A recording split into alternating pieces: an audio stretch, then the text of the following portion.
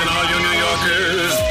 Excuse me. Taxi. Okay, man, we're looking around. This is the 77 WABC minicast.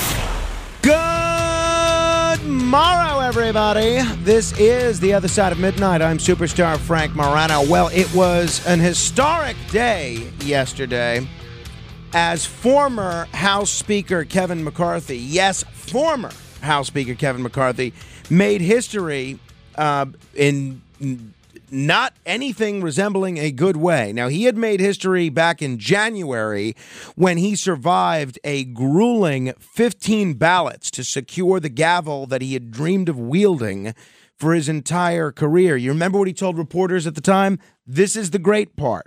Because it took this long, now we learned how to govern.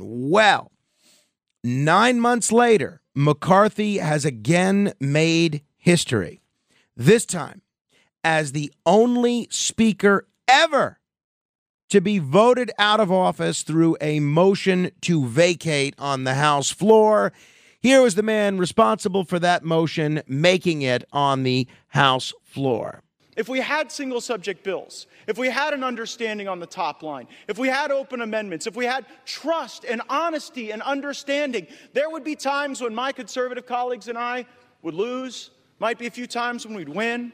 There'd be times that we would form partnerships that might otherwise not be really predictable in the American body politic, but the American people would see us legislating. These last few days, we've suspended the momentum that we had established the week earlier, where we were bringing bills to the floor, voting on them, staying late at night, working hard. That's what the American people expect. It's something Speaker McCarthy hasn't delivered. And that's why I've moved to vacate the chair. And vacate they did. There were 8 Republicans that voted for, I guess the word is speaker side, to kill your own speaker. Andy Biggs of Arizona, Ken Buck of Colorado, Tim Burkett of Tennessee, Eli Crane of Arizona, obviously Matt Gaetz of Florida, Bob Good of Virginia, Matt Rosendale of Montana, and Nancy Mace of South Carolina. They were successful because every single Democrat voted with them. On this vote, the yeas are 216. The nays are 210. The resolution is adopted. Without objection, the motion to reconsider is laid on the table. The office of Speaker of the House of the United States House of Representatives is hereby declared vacant. Vacant indeed. This is the first time in American history this has occurred. There's only been one. The last time there was even a vote on a motion to vacate was in 1910 when they tried to oust Speaker Cannon, and he survived that vote. McCarthy's ouster was an absolutely stunning moment to see the Democrats voting with the Republicans, well, only with 8 Republicans. It was really interesting to kill their own speaker, and McCarthy addressed what the Democrats did. And the Democrats who said they wanted to keep government open, I think you got a real divide. I think you got a real institutional problem. Interesting, it was in this room after we had won the majority, I had become speaker last, and Nancy Pelosi came to me. She was speaker at the time on the way out.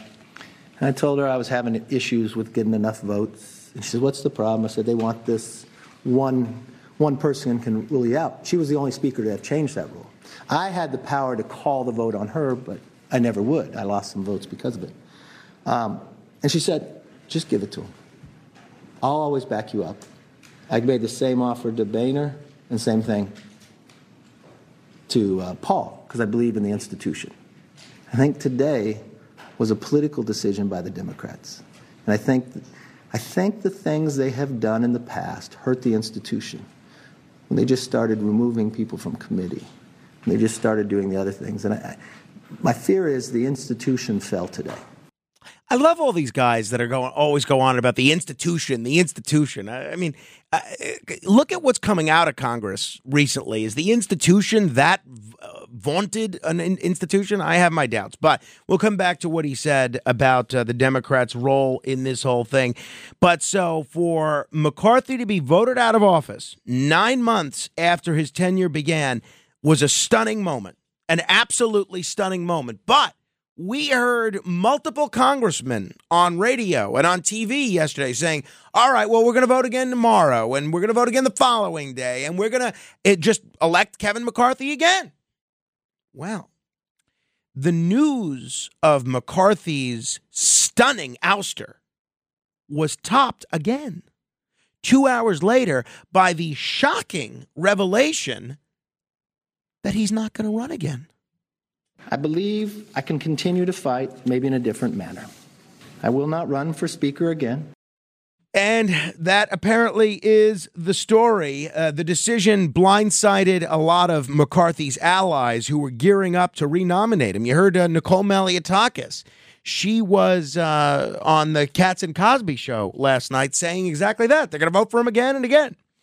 It blindsided all of his allies who were gearing up to renominate him, opening the floodgates for a very competitive speakership race that is going to dominate Congress for at least the next week. Now, at the moment, Congressman Patrick McHenry of North Carolina is the interim speaker, and he's told Republicans that he intends to host a candidate forum next Tuesday and the speaker election on Wednesday. Now, the question is, who can they elect? Who can they agree upon that will please these 8 Republican dissidents? More on them in a minute. But as of now, Kevin McCarthy is the 3rd shortest tenured speaker of all time. I have to tell you, I know my American history fairly well. I'm not an expert. I don't pretend to be an expert. I could not have told you the first 2 names. The first one had the shortest tenure in history was 1 calendar day. That was Theodore Pomeroy back in 1869. He was speaker for 1 day. What a day it must have been.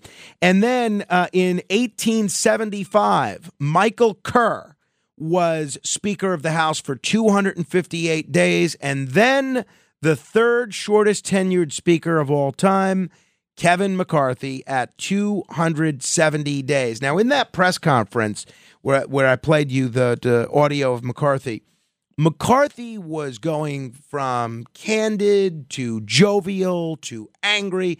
He took over a dozen questions in a very lengthy press conference where he insisted that he would not change a thing about his tenure. He said he did the right thing. Doing the right thing isn't always easy, but it is necessary.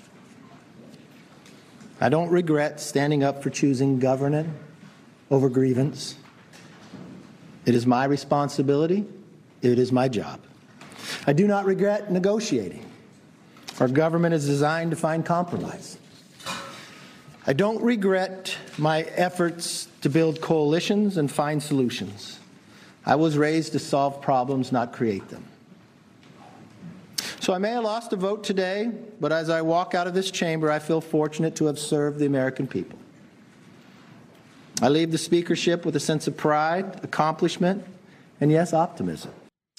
Not sure what he's so optimistic about, but McCarthy had very harsh words for Matt Gaetz, as you might imagine, the chief architect of his ouster, as well as the 7 other Republicans who joined with the Democrats to remove him from office.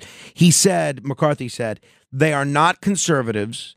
And you all know Matt Gaetz. You know it was personal. Obviously, Matt Gaetz was singing a very different tune. I don't think voting against Kevin McCarthy is chaos. I think $33 trillion in debt is chaos. I think that facing a $2.2 trillion annual deficit is chaos. I think that not passing single subject spending bills is chaos. I think the fact that we have been governed in this country since the mid-90s by continuing resolution and omnibus is chaos. And the way to liberate ourselves from that is a series of reforms to this body that I would hope would outlast Speaker McCarthy's time here, would outlast my time here, and would outlast either of our majorities. Reforms that I have heard some of the most conservative members of this body fight for, and some of the reforms that we've been battling for that I've even heard those in the Democrat caucus say would be worthy and helpful to the House. So where are we now?